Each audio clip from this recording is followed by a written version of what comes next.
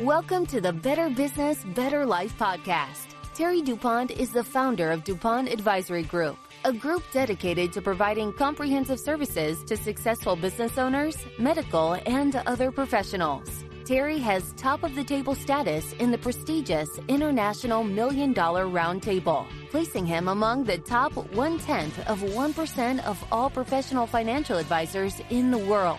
Terry's philosophy is, I learned that I grow and prosper more by focusing on the success of others, rather than fretting over my own. Terry is a certified financial professional with the Institute of Financial Wellness, an advisor for the Power of Zero Taxes in Retirement, chartered retirement plans specialist, certified wealth preservation planner, and certified philanthropic developer. On the podcast, Terry brings together experts in their field who have succeeded in building their business to share their secrets with you. And now, here's your host, Terry DuPont.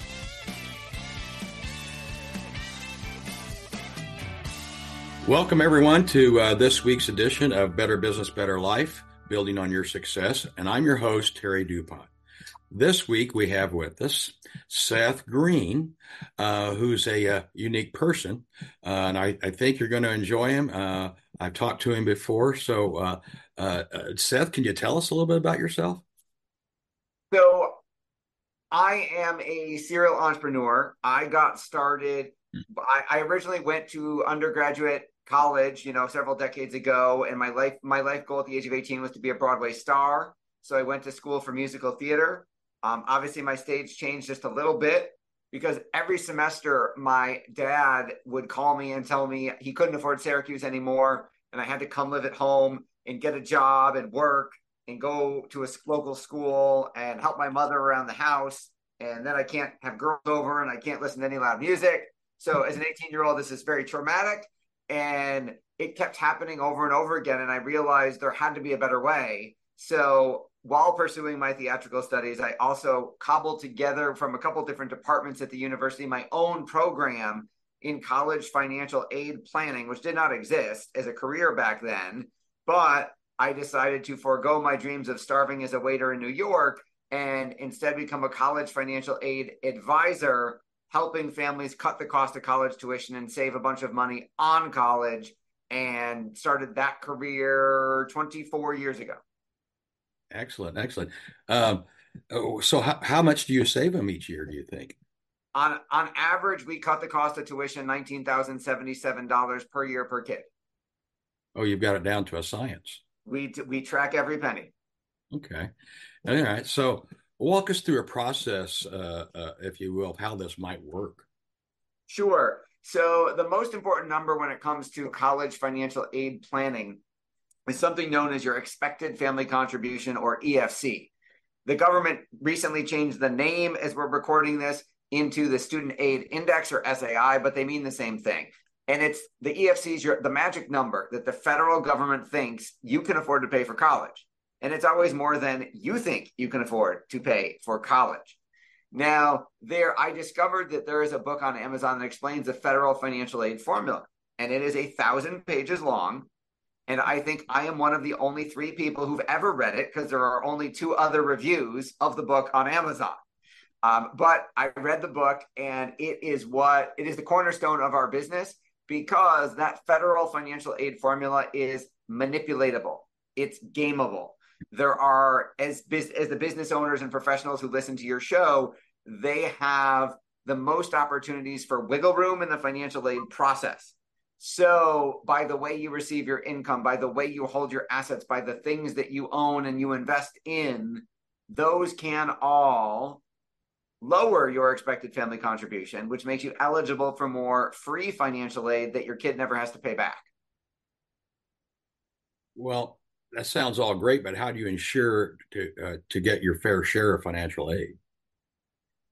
Well, what we start with is a college cost analysis. We have to calculate the expected family contribution the way it stands for a family right now.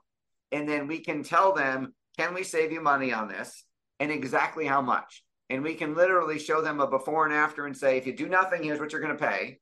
If you do what we tell you, here's what you'll pay. And then we can run that example on every college that kid wants to go to and say, here's where we can save you the most money. And if they end up working with us, we guarantee our results. And thankfully, in 24 years, I have only had, we write maybe one refund check a year. So out of the hundreds of clients we serve every single year, we have a really, really high percentage rate of being able to deliver what we promise.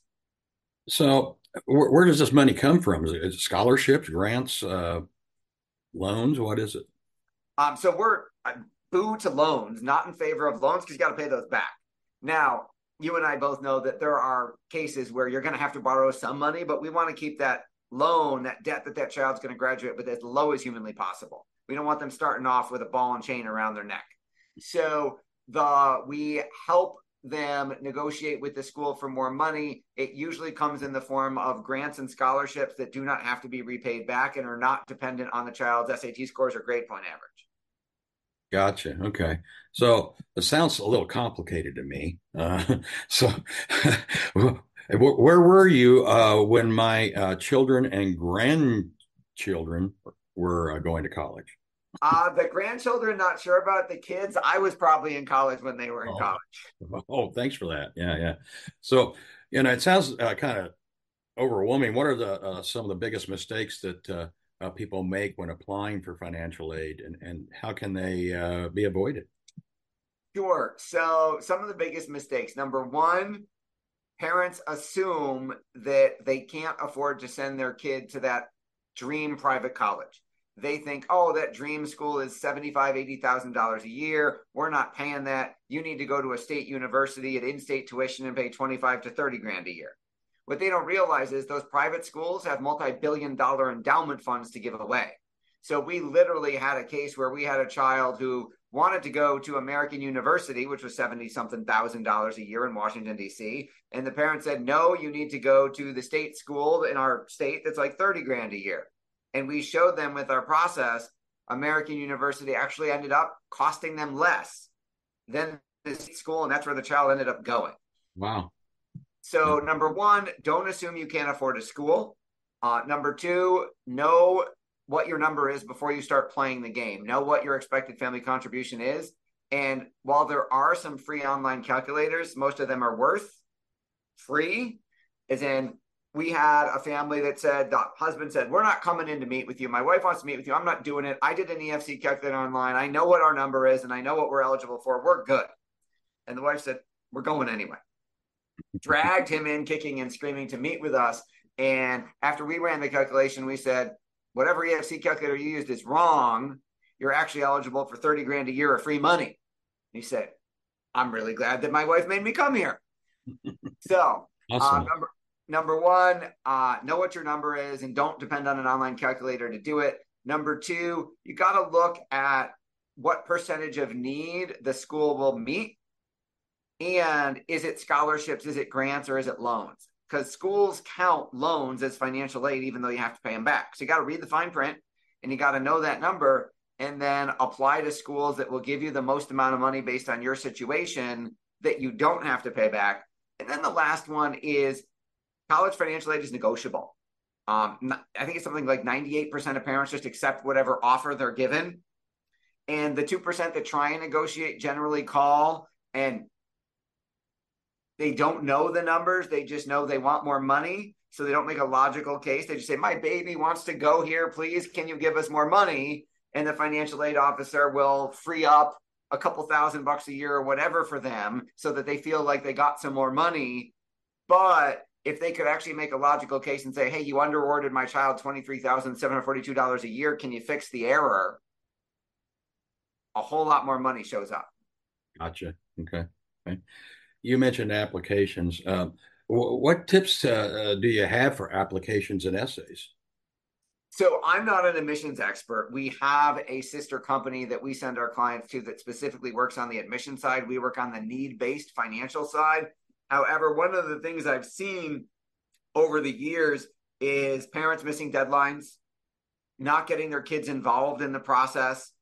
And when it comes to writing essays, don't use ChatGPT. Don't go Google college admission essays that got them in and then try and copy that format. Schools have seen that. Again, there's 19 million freshmen every year. They know all of the tricks that people use. They want you to literally write something compelling that gets their attention. So you don't have to necessarily have some traumatic, I overcame this 17 terrible adversities and want to go to your school story, because not everyone has that. But they want to get a sense of who you are as a person. And that's kind of the goal of the essay. Gotcha. Okay. I think that when we first started, you might have mentioned some law changes. What are some of these changes that have recently come up, and when it comes to the colleges and the student loans? Sure. So there's been a lot of law changes in the last couple months, and we're recording this near the end of 2023. So it may have changed by the time someone listens to this. Number one, your expected family contribution used to be divided by how many kids you had in college at the same time. So if you had two kids that were overlapping in age, like right now, my son is a junior in high school, my daughter's a freshman. I will have 2 years where both of them are in college at the same time. And the federal government used to give me a break and say, hey, your EFC is 50 grand a year. If you've got two kids in college, it's now 25 grand a year per kid. They got rid of that loophole. So now instead of being on the hook for 50 grand a year, I'm on the hook for 100 grand a year. So number one, that's a big issue. Number two, as we're recording this, the FAFSA Simplification Act is supposed to release the new financial aid form December 31st of 2023. And it used to be, once you filled out the financial aid form, they sent that data onto your colleges that you would apply to within 5 days. They have now said it's going to take them a month with the simplified form to get the data to your colleges, which means all admissions, financial aid offers, everything's going to get pushed back at least a month or two. So the college school year 2023 to 2024 is going to be a mess. Hopefully they get it sorted out by 2024, 2025. The other big issue that directly affects your listeners is, as of the moment we're recording this, the small business exclusion has been removed from financial aid. Now, what that means is, it used to be if you owned a business with less than 100 employees, you did not have to report it on the financial aid form. Didn't count against you. That is now gone at the moment. So literally, if you are self-employed and you all you have is you, yourself, and you, or maybe you got one employee, you have to report the value of your business as an asset that the school will count against you for financial aid purposes. Now you're giving me a look like that's crazy, because you're right, and it is, because how on earth is the millions of small business owners supposed to decide what valuation method are they using? How much is their business worth? And how is the government going to know, are they telling the truth? Are they correct in their valuation? How are they going to police that? And more importantly, just because I might have a business worth $2 million doesn't mean I can just go pull another 300 grand out of it for college. Right. You got employees to pay and resources and you name it. The cost. Right. If I own a farm, I can't just go sell a tractor every year to pay tuition. So right. There is currently another two senators, but one from each side of the aisle, proposed a new bill. The only point of their new bill is to put the small business exclusion back. Fingers and toes are crossed that passes and they put it back. But at the moment, it doesn't exist anymore, and that loophole is gone, which is going to create I don't know if the government realizes it's going to create a logistical nightmare for them. Sure. Okay. So those are the changes as of today. Tune back into Terry's podcast next week or the week after, because it might have changed. Look, every industry has its bad players.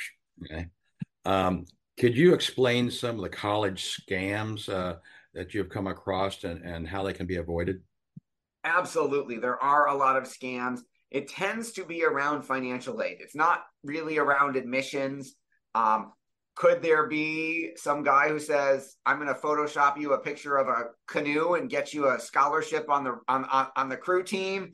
Obviously, that is an actual scandal that happened, and there's a Netflix documentary about it. Hopefully nobody's doing that anymore. On the financial aid side, the most common scam is you get an email saying you were awarded a scholarship that you don't ever remember applying to, because you didn't.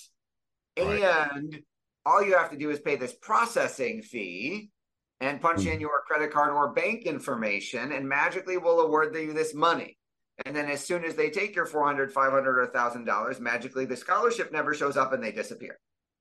So don't ever accept a scholarship you didn't apply for. What most parents don't realize, when your child's probably a junior, you start getting all sorts of mail from colleges because that database is for sale. Those schools know your kid is of age and will start marketing to you. Well, there are some unreputable people who buy access to that data as well and try and exploit it by saying, hey, give us money and we'll get you a scholarship. Give us money to get the scholarship you already won. If it sounds too good to be true, it probably is. I wouldn't click on any email that you don't recognize. I certainly wouldn't give money to strangers, and I would get everything in writing. Sure. Okay. When should parents start looking into college planning?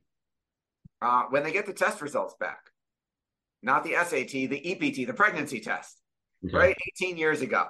The best time after the birth of your child is most likely in our sweet spot is when your child is a sophomore or junior.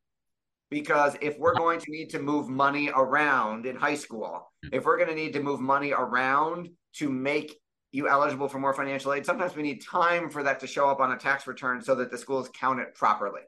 So sophomore or junior year of high school is probably the best time. Earlier the better. Gotcha. Is there anything that you'd like to talk about that we haven't already discussed? You've been pretty thorough. I mean, we could technically talk about this for 3 or 4 hours, but I don't think your listeners necessarily want to listen to that much college financial aid talk in one podcast. Right. Well, maybe we'll have you back again and you can talk for another half an hour or something like that. And I would be honored to come back and tell them what the law changes are for next week. It has been a crazy season since the summer. There have been so many law changes with the government trying on one hand to say, hey, we want free college for everybody. And then on the other hand to say, hey, you should pay twice as much, those of you who can actually afford it. So it's been very interesting times. I know that your contact information is at the bottom of the screen and all that stuff, but do you do workshops or seminars or webinars on this material?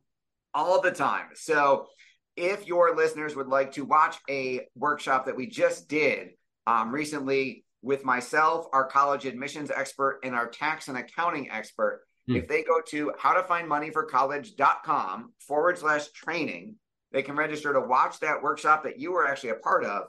And then they can get that college cost analysis that we normally charge $200 for, absolutely free, thanks to Terry and Better Business, Better Life. Huh. Awesome. I got the plug too, huh? How about that? Okay. Well, I guess that's it for this week, folks. It's nice having you on, Seth, and I hope you come back. And so that's it for this week. This is Better Business, Better Life, building on your success. I am your host, Terry DuPont. And remember, folks, the best way to predict the future is to create it. Take care. This has been the Better Business, Better Life, Building on Your Success podcast. If you have questions about creating tax-free wealth and income, forward-looking tax mitigation, strategic risk mitigation, wealth preservation and legacy planning, and advanced financial management, go to DuPontAdvisory.com or email Terry@DuPontAdvisory.com. 49 faces looked to him in triumph. Over the last 12 months, they had each taken turns and promoted his business for a week at a time, driving over $987,342 in revenue. What if you had a network of 50 centers of influence who promoted your business every week for a year? Grab your copy of the #1 Amazon best-selling book, The Ultimate Guide to Growing Your Business with a Podcast, at 33% off the Amazon price by going to ultimatepodcastbook.com. Again, that website for 33% off the Amazon price is ultimatepodcastbook.com.